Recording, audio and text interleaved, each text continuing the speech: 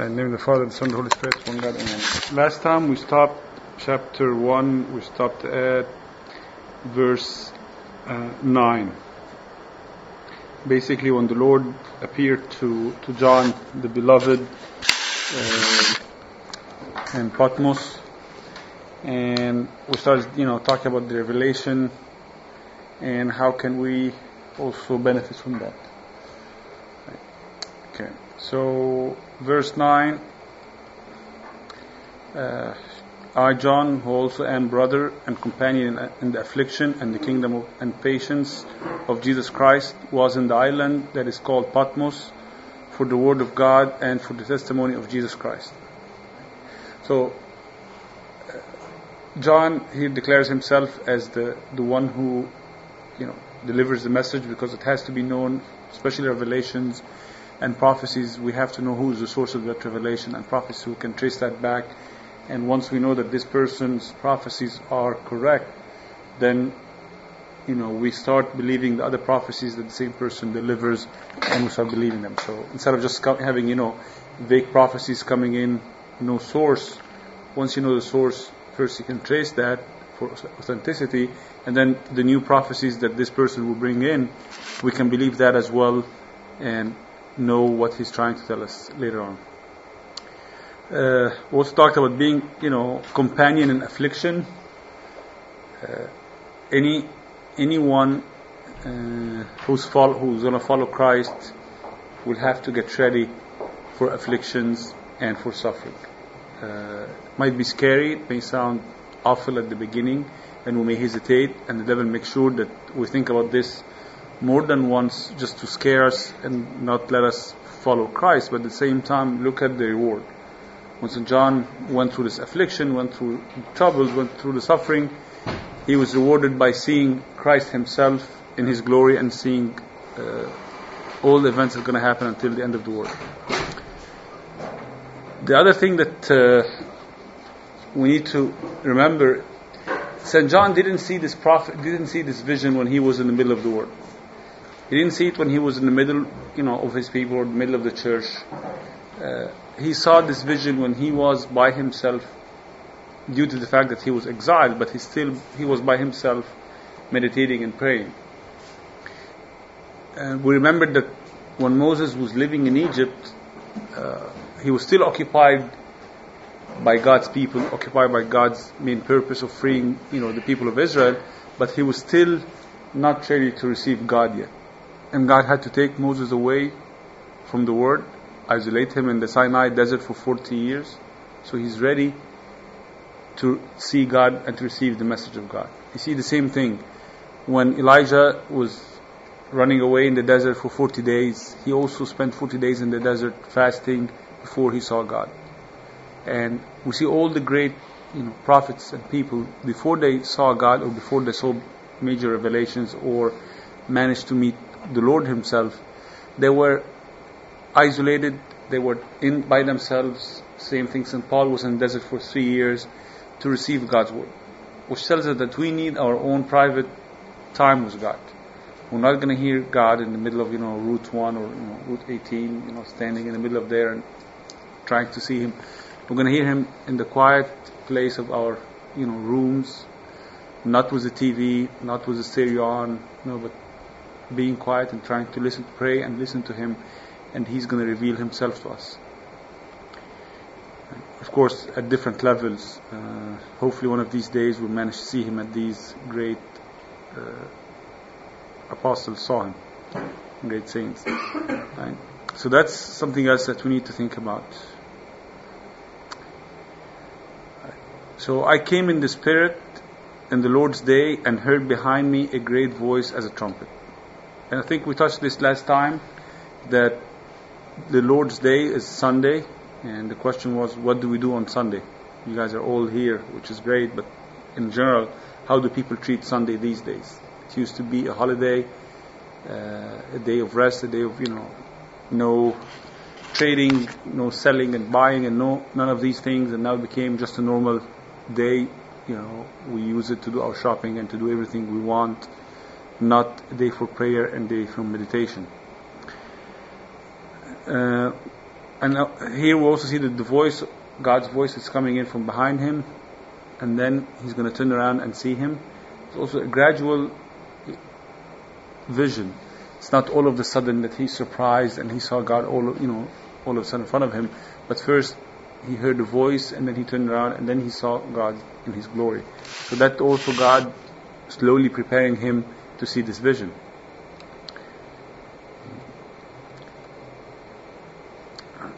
So here Christ Himself is saying, I am the Alpha and the Omega. We said that the Alpha and Omega are the first and the last letters in the Greek alphabet, which means that all the wisdom, all the speech, everything that we can express the Father with is expressed in Jesus Christ. And the first and the last, He's the beginning of creation, and He's the end.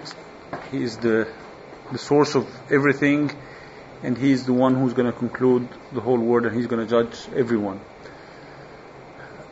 Also, what you see, write in the book and send it to the 7 churches which are in Asia, to Ephesus, to Smyrna, to Pergamos, to Thyatira, and to Sardis, and to Philadelphia, and to Laodicea.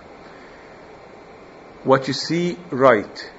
So this is an actual vision that St. John saw, and he, by orders of Jesus Christ Himself, he wrote what he saw. This is not his sort of, predictions or imagination. No, he saw these events and he heard these words exactly, and he copied to them. That's why from the beginning he said, blessed those who read and understand this prophecy. Is this what he said in the beginning? Yes. And في cookies كمان with drinks. Blessed those who hear and read the words of this prophecy, not to understand. We're not going to understand everything in this prophecy. Okay, so sorry to disappoint you from now. We're not going to be able to understand everything in this prophecy, but whether we understand it or not, still these are God's words, and God's words by themselves cleanse us and make us holy. Okay. So this is, now we come to one of the important parts, which is the description of Jesus Christ. By the way, there was some kind of assignments I wanted to do for the group. We needed some volunteers to start taking notes and separate what we say about the relationship between what we read in Revelation and what we do in the church, and especially in the liturgy. The promises, nice promises we hear, and comforting promises we hear from God. Also, the things we talk about and relate to the dogma and fight heresies with, and verses and so on. So there's a lot of things that we can do with this, book. So we're going to need volunteers to start taking these notes. So, any volunteers? Anybody's going to try to do something? نيجي عدد تاني نشوف. فكروا فيها. Just think about it. So I turned to see the voice that spoke with me. It's a gradual revelation to see God, because if you see Him all of a sudden, He's not going to be able to tolerate that. And even when he saw Him in this gradual way, he was not able to tolerate that vision. And having turned, I saw 7 golden lampstands, and in the midst of the 7 lampstands, I saw one like the Son of Man, clothed with a garment down to the feet and tied around the breast with a golden band. So if we looked a little bit earlier ahead, in verse 20, we're going to find that the 7 lampstands are the 7 churches. And when he saw Christ, he couldn't describe Him. One thing he said is, like the Son of Man. If you notice, the Son of Man was a name that Christ was happy to be called the Son of Man a lot, and He called Himself the Son of Man a lot. If you go back to the Gospel of St. John and so on, you're going to find that Christ called Himself always the Son of Man, though He's the Son of God. But when He incarnated, because He loves us, He loves humanity, He was not ashamed to call Himself the Son of Man. But he, when St. John saw him, he's not like a normal human being. And later on, we're going to see in chapter 4, when he saw him sitting on his throne, and he started, describing him, he couldn't describe anything. And, if we take a sneak preview and jump to chapter 4,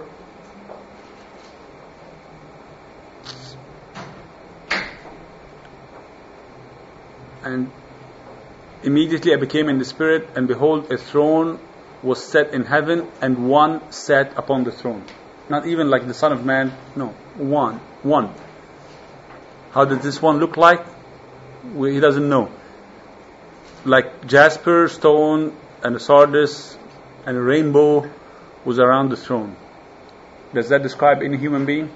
Does he said that his, face looks this way, or his shoulders look that way, or he was wearing this? No, he couldn't even describe that. So that the first vision that he saw in chapter 1 was one way that Christ exposed himself, revealed himself to John. And that's not all God's glory. And that's why, for example, in the liturgy, when Abuna is praying for the Holy Spirit to descend and convert the bread and the wine into the body and blood of Jesus Christ, the deacon shouts and says, "Bow down in fear and tremble."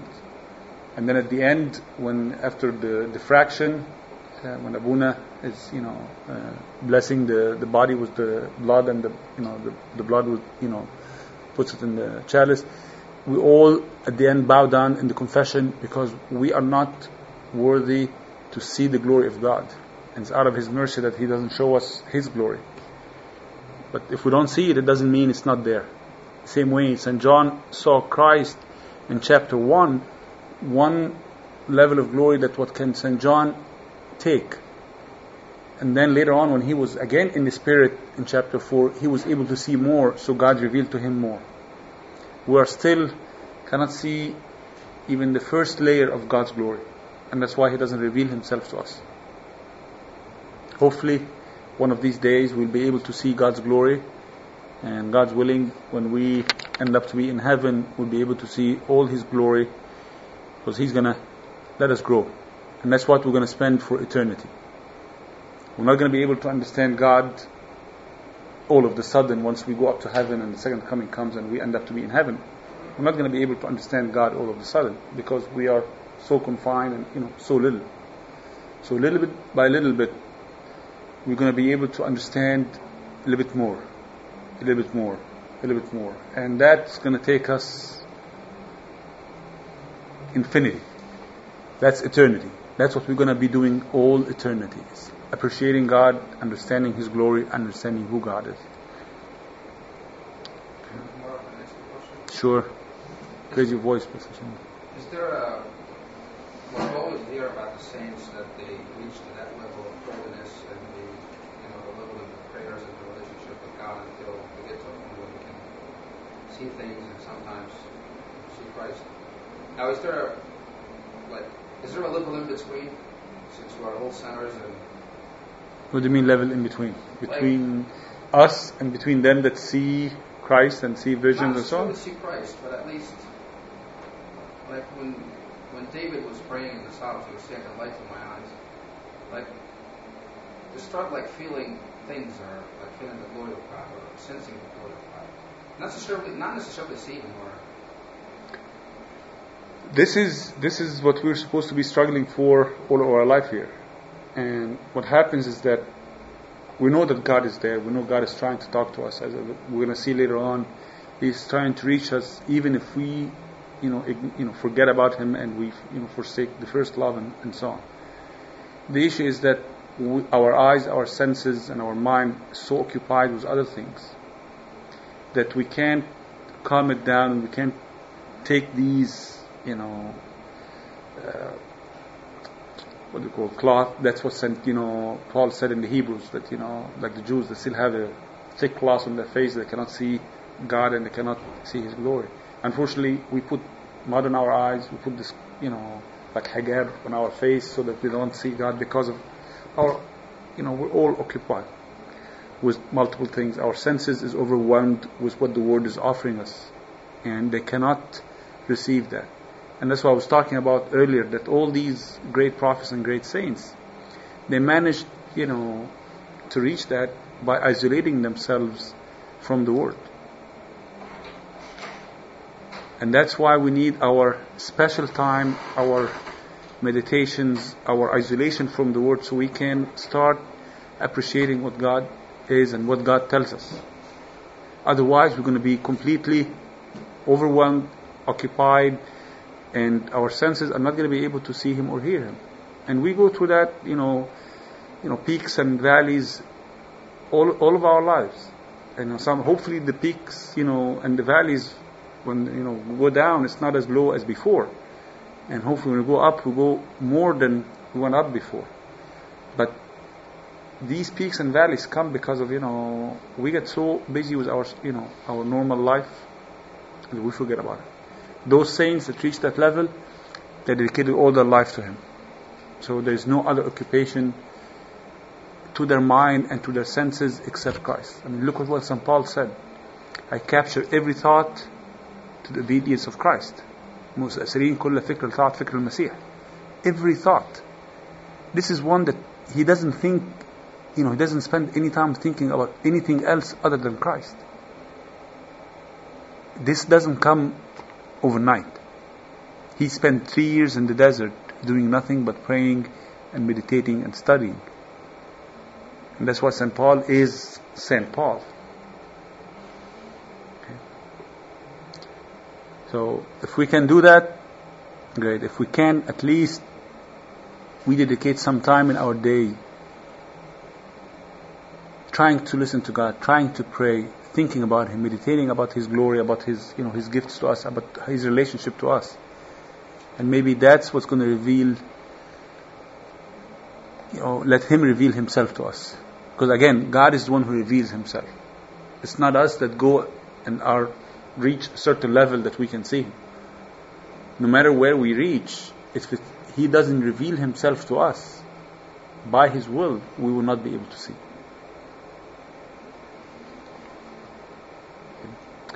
Right. So golden lampstands for one reason. The lampstands, we said, this represent the churches. And the lampstands are golden because the church is heavenly. If you go back from the Old Testament, the gold always represented heavenly issues and heavenly matters. So, for example, when they wanted to describe the incarnation, in the Tabut al-Ahd, what's called Tabut al-Ahd? The Ark of Covenant, they made it of wood, represents the humanity, and they covered it with gold, represents the divinity of Christ. So always the golden things represents the divine or the spiritual or heavenly things. So as a church, we're heavenly. All of us are citizens of heaven. We're not citizens of earth or United States or Egypt or whatever. We are citizens of heaven. So that's why we are golden. And when Abuna wears his clothes, there's a lot of golden colors and golden trims on his clothes as well. And in the midst, it reminds us that Christ is always in the middle of the church. No matter what we feel, no matter what the circumstances outside. I'm sure he was in Alexandria when these people were surrounding the church and screaming and yelling. I'm sure he was there with the priests and the people who were inside. They didn't see him, but he was there, because here, as we can see, and as we're going to find out the state of these churches, a lot of these churches, first spiritually, some of them were in very bad shape, and if not, majority were persecuted and were in deep trouble. And he's still saying, I'm in the midst. So wait a minute, if God is in the midst of His church, why are we seeing all this trouble, and why we're going to see later on these churches are being persecuted and and falling into problems, and a lot of them are going to be killed and so on?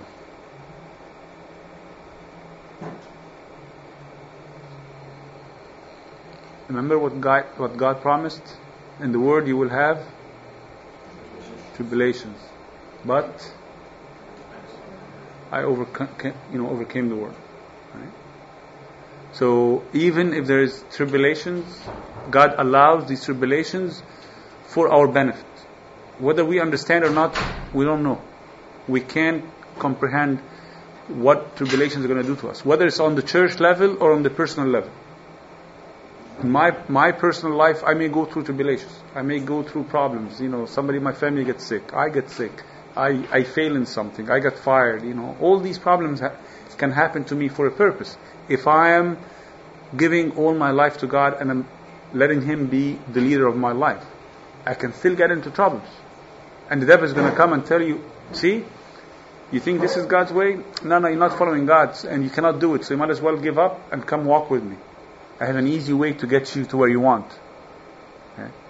So that's what's always going to happen. We're always going to be in tribulations, but we have always to trust that God is in the midst of the churches, whether we see it or not. Because us who need the glasses to see whether God is in there or not. Okay. Again, one like the Son of Man. God likes us and He attributes Himself to us. And again, later on, at the end of the book of Revelation, God gives us, life, and we get there. We're going to see that even Jerusalem, He said, where God lives with His people. Because it's important not that people live with God. No, God is going to live with His people because He wants to attribute Him, or He wants to define Himself as His ours, not the other way around. Because He loves us so much. Okay? And that's why, for example, in the Christian cultures, the American, European, and so on, when a woman gets married to a man, she gives up herself and she's called after him. Because of the love relationship between them, she wants to be called after him. Right? Not just because she belongs to him, no, she wants to be called like he is. Right. So, this vision is very similar to other visions in the Old Testament. And as we said in the first time, we're going to find that this prophecy, this book of Revelation, ties all the Old Testament and the New Testament together. We have prophecies and we have concepts and ideas are exactly the same as in, all the old prophecies and from, Genesis on. So, which means that the whole Bible is written by one Creator, one God, which is the Holy Spirit, who wrote through the writers of the Old Testament and New Testament. Go back to Ezekiel 1:26. Make this focus a little better so you guys don't need glasses and charge me for it. Ezekiel 1:26. And from above the expanse, the heaven that was over their heads was a likeness like a sapphire stone, the likeness of a throne.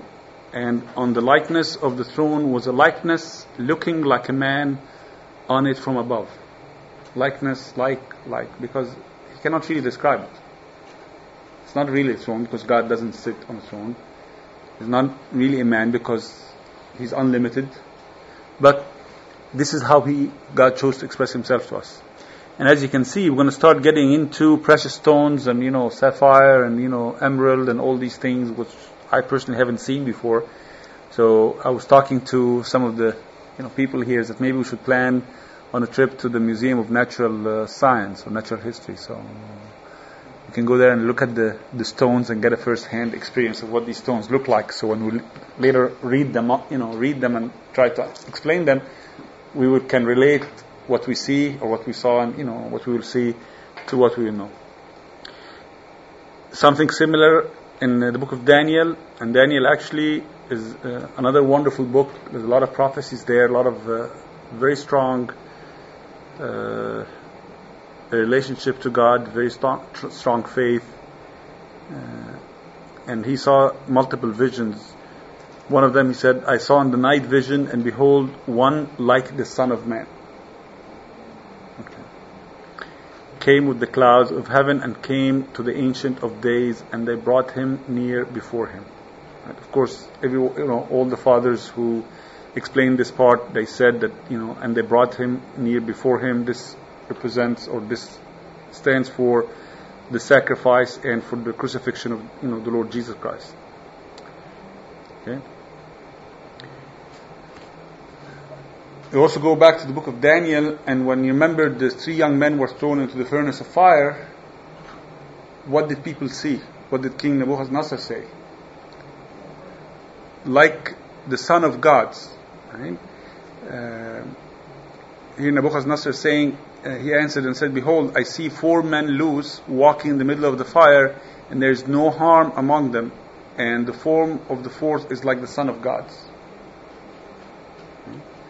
So, again, God, out of His humbleness, He is showing Himself as the Son of Man, but His glory is more than we can comprehend. Long garment. Again, Abu Nawar wears a long garment, represents the priesthood. And Christ is our archpriest. And the golden band around His breast. That's a sign of judges, and also they say that this means the sign that will bring us close to His chest and His heart, bring us close to Him. Yes, sir. How do we know when it's the actual Son of God? The 4th one? Yeah, like how can you tell when reading the Bible? Is it the angel of the Lord, or is it the Lord Himself? A lot of the times in the Old Testament, the Christ is called, when Christ appeared, He's called an angel. For example, Samson's father, Gideon, Jacob, all these people, when they saw, the angel of God, right? This, when you read carefully and read, the interpretations of the fathers, that's Christ. For example, during, when, the angel appeared to Gideon, Gideon offered him a sacrifice, and he accepted it. When, Manun, which, Samson's father offered him a sacrifice, he also accepted that. And an angel will not accept a sacrifice. And we're going to see later on here, in chapter 4 and chapter 5, when St. John tried to prostrate to one of the angels, they tell him, no, don't prostrate to us, only, to God. So the angels don't accept worship, don't accept sacrifices, and so on. And this angel that appeared in the Old Testament did accept sacrifices, did accept worship, and he gave the blessings. And then, you read the words carefully. And he said, God said later on, it starts by like an angel of the Lord appeared, and then later on God said. Okay. So Christ appeared a lot in the Old Testament. Yeah. Right. Daniel, when he saw the vision, he saw very similar vision, but he saw that Christ had the band around His waist, because at that time He was ready to come down on earth and do the work of salvation and ready for this act.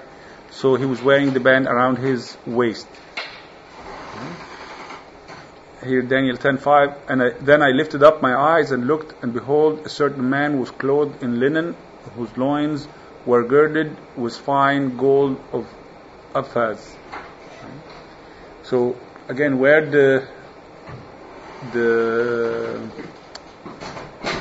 where he was girded depends on the stage. Before the incarnation, it was at the loins, because Christ is ready to act and come down and save us. After the incarnation, when He's ready to come back again to judge the world, He's wearing it as a judge. He's wearing us close to His chest, bring us close to Himself because of His love and His care for us.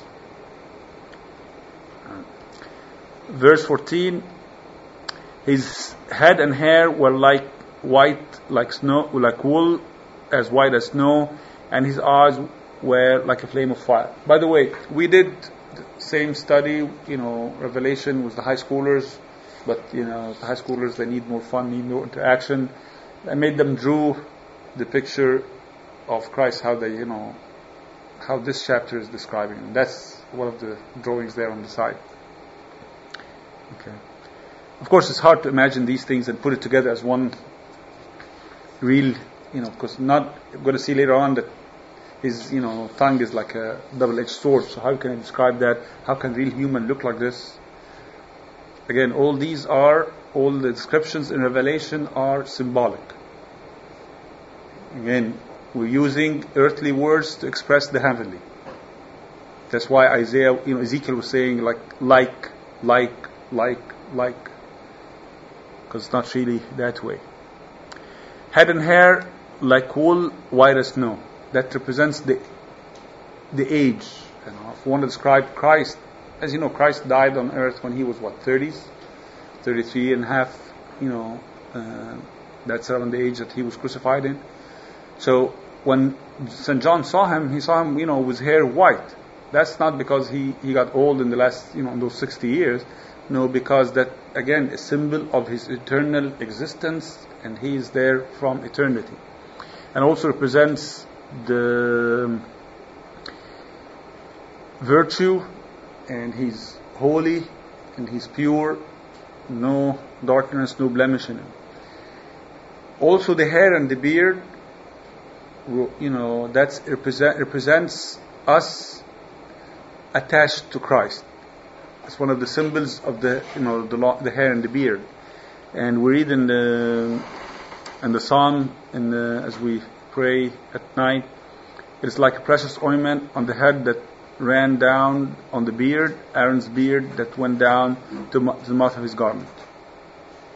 So we are like the beard, we are like Christ's beard, attached to him, close to him, and those who are close to him and attached to him are pure and white.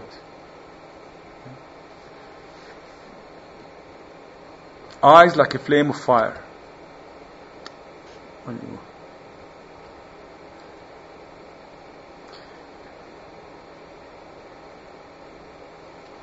Alright.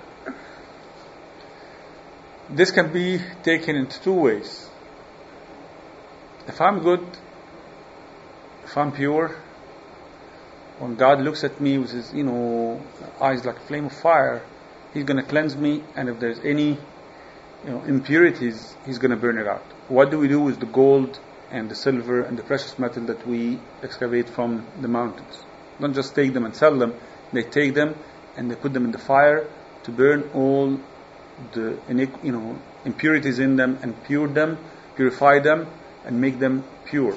So Christ, fiery eyes to me will purify me and make me holy and make me be able to come close to him. However, if I don't like God, if my ways is completely opposing to him, and my life is full of hay and wood and earthly stuff, guess what this fire is going to do to me? It's going to burn me. First, I'm not going to like seeing it. I'm going to be scared of seeing that fiery face, a strong face, and then, this fire is going to burn me. We all hear stories about people like Amba Brahm, El Baba Krollos, and all these holy saints. Okay? They're very gentle, very nice. People see them, look at their faces, that they enjoy that face, they enjoy that look. But when somebody is possessed with an evil spirit or whatever, and they see them, they get so mad and they get so upset, and they see fire coming out of their eyes and run away. So these are the human, the saintly people that lived among us. How about Christ himself? How strong his eyes and how strong his look is. And his feet were like burnished brass, having been fired in a furnace, and his voice was like the sound of many waters. Burnished brass, the strength and power of his feet. Stumps on whatever is in his face, in front of him, but also the fire mixed with the brass, fiery brass. It also represents the incarnation, his divinity with humanity. 2 feet, because also the Father said that this represents the 2 testaments, the Old and the New Testament. That's how Christ approaches us and come close to us. Voice like the sound of many waters. A lot of interpretations for that one, a lot of meditations on that one. Some say that this is like basically because we are all united in Christ, then the sounds of many nations come out from him, like the sound of many waters. And also his word comes to us as live and gives us life. So that's like the water that comes in and gives us life as well.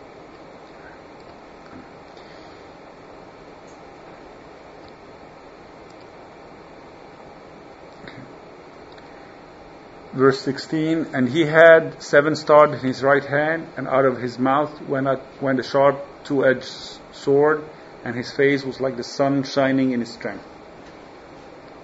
The 7 stars are the 7 bishops. So even later on, we're going to see their imperfection.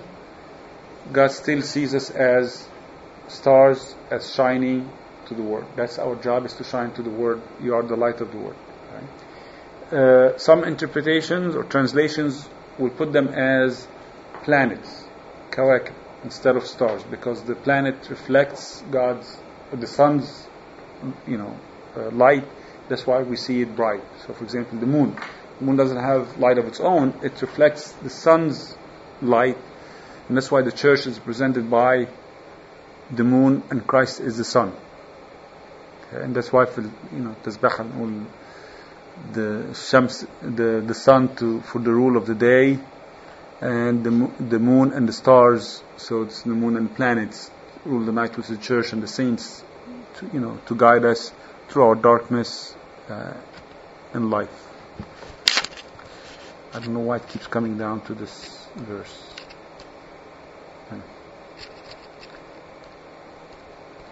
Too sharp a sword,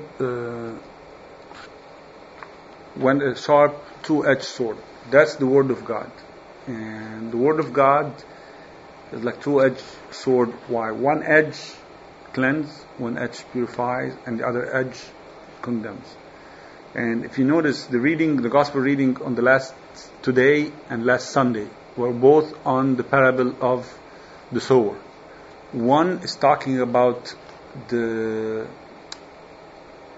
word of God and how wonderful it is and how cleansing it is. And today's gospel, if you read the Pauline epistle and you tie it all together, it talks about especially the Pauline epistle, we were given the word of God, but if we don't bring fruits, that's basically this land deserves nothing but to be burned down and recultivated. So that's the word of God. Whether we like it or not, the word of God is spread and given to us. So we either use it to cleanse us, we follow it, or if we ignore it, it's going to become for our condemnation. It's going to make us regret that. And as you know, when people hear God's words and God's commandment, when the life is full of sin, the word of God becomes very hard for them, and it's not, they don't accept it that well and that easy. His face was like the sun shining in its strength.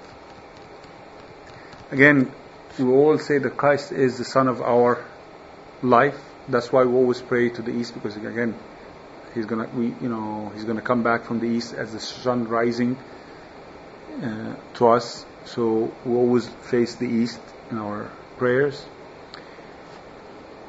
And the sun, no living creature, or almost all living creatures, need the sun to live. We all need to God to live, whether spiritually or physically or any other way. St. Paul talks about the Word of God as 2-edged sword in Hebrew 4:12. For the Word of God is living and powerful and sharper than any 2-edged sword, piercing even to the dividing apart of the soul and the spirit and of the joints and marrow, and it is the sender of the thoughts and intents of the heart. So this is the power of the Word of God. So this vision can be one or two things. It can be a wonderful, glorious vision, or it can be a scary, horrible vision. It will all depend on me and my spiritual status. It's like a policeman, right, walking in the street, or a police car walking in the street in the middle of night. If I'm a good person and I'm in trouble, I'm going to see this police car as coming in as a rescue. Right? If I'm a thief and I see a police car, I'll say, oops, this is the disaster. So my state, the policeman is the policeman, he did not change. It's my state that made me perceive this in different ways. Again, it's the same thing. Christ is going to be coming, He's going to come in His glory anyway. So it's my state that's going to decide whether I'm going to receive Him with glory and love, or I'm going to be scared. I'm going to tell the mountains to come over me, and I'm going to have a miserable time from that time on. When I saw him, I fell at his feet as dead. And he said, and he laid his right hand upon me, saying to me, do not fear. Right. This is, again, shows God's glory, God's love, and God's mercy. Right. When St. John saw him, this is the same St. John who used to put his, rest his head on his, chest. And he felt that he loved Christ so much. Now, it's the same St. John, when he saw God in his glory, fell down like dead. Okay. But at the same time, despite that state, Christ laid his right hand upon him and raised him up. In the Gregorian liturgy, what do we say? And you put your hand on me. وَوَضَعْتَ يَدَكَ عَلَيَّ, and gave me the gifts of speech. So, even if our state, when we see God, is like dead people, because again, we get our life from God. God is one who gives us life. So when St. John looked at him in his glory, that shows the difference between even St. John in his, the best place or best situation he was in the Spirit. Again, when he saw God, he could not take that. And it had to be God's mercy and God's grace that gives him an ability to perceive that and to grow into that and be able to stand up in front of God and take more than. And we, again, keep going back to this and say that we daily, dare every week come and receive communion and receive the body and blood of Jesus Christ inside us. And unfortunately, a lot of the people go out as if it was nothing and treat that as if just a normal habit.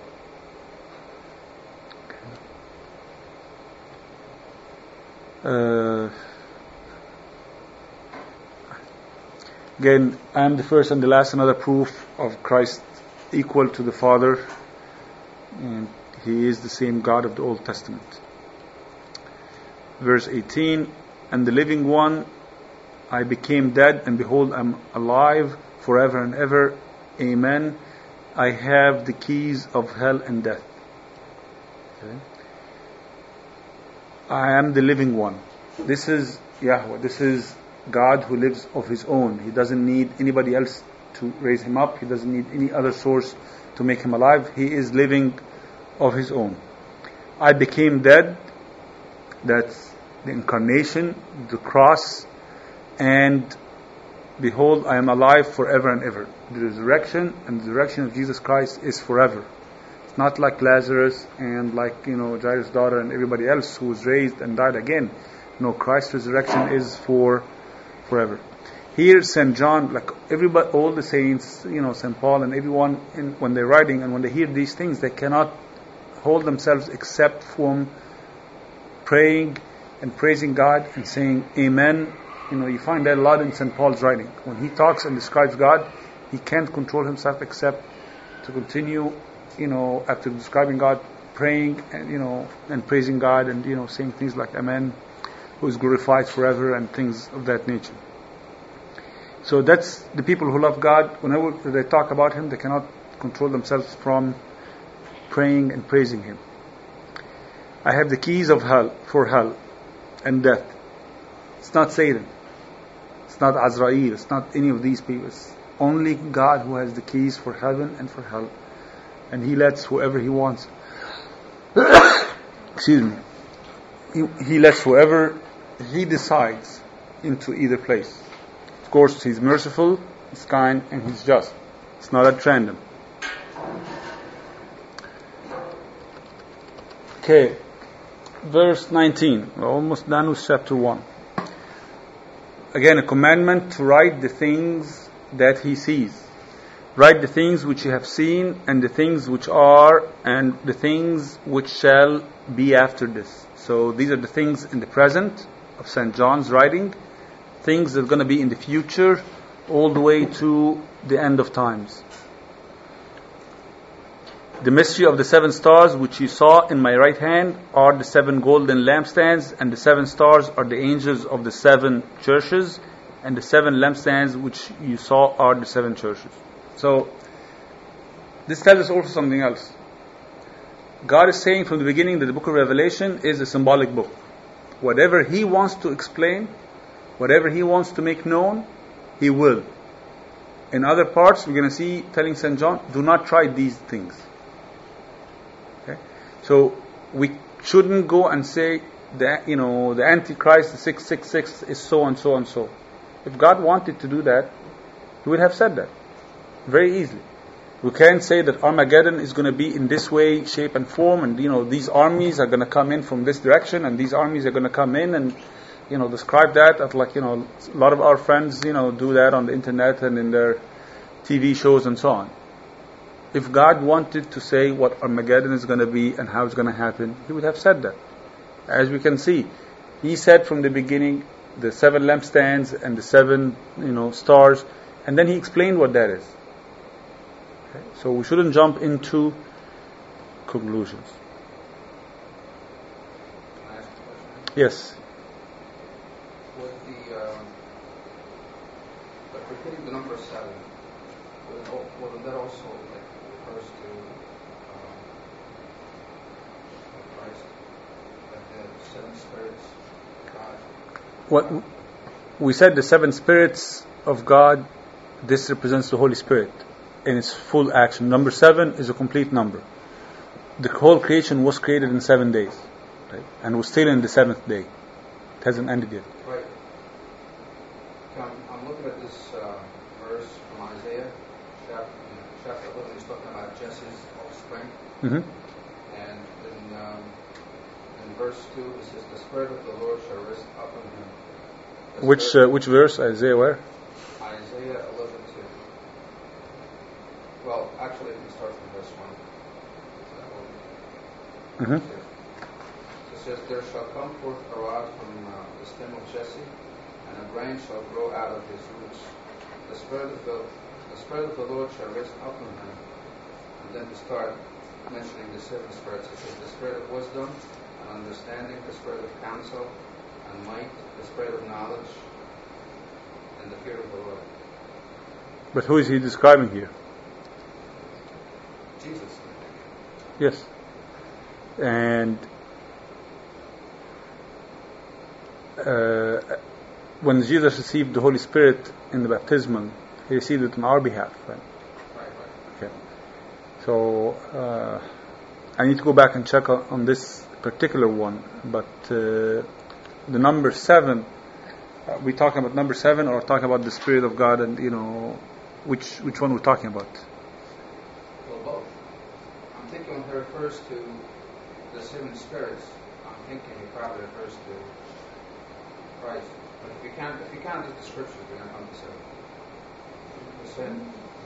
Spirit of wisdom, understanding, counsel, might, knowledge, fear.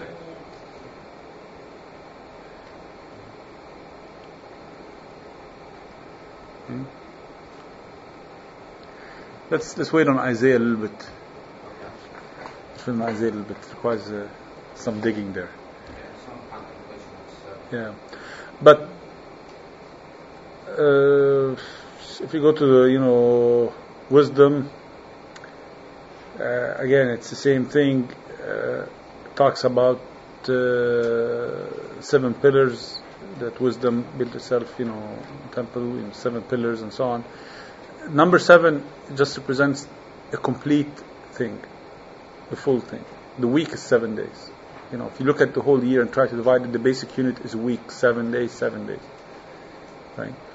So God intentionally meant number 7 to be the basic for all things. So number 7 is being used in Revelation in particular to stand for a complete thing. 7 churches, 7 seals, 7, gamat, 7, horse, everything 7, 7, 7, 7, which means a complete number. Okay.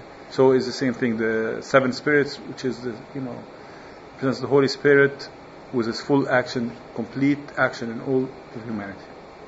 Right? Now let's take a break. 5 minutes, and you guys can try the cookies.